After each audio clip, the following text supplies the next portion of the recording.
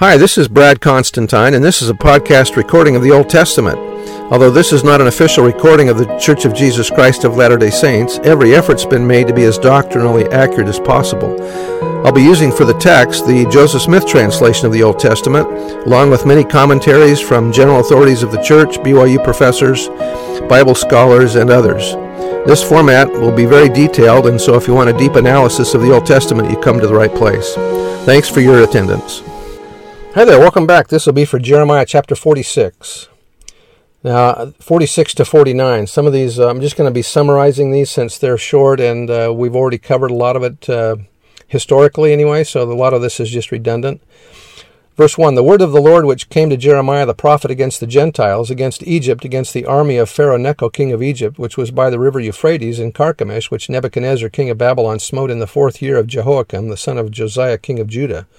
Then down to verse 8, Egypt riseth up like a flood, or the river, and his waters are moved like the rivers. And he saith, I will go up and will cover the earth. I will destroy the city and the inhabitants thereof.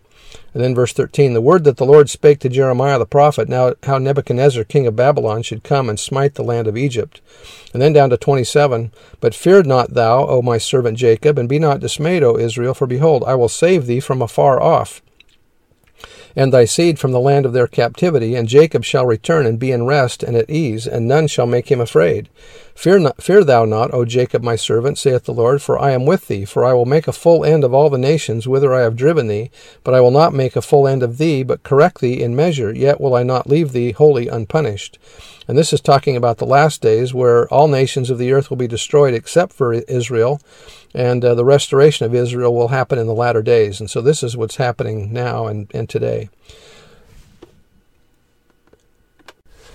And then chapter 47, the heading reads, Jeremiah foretells desolation and destruction upon the Philistines, and that's what was going to happen back then.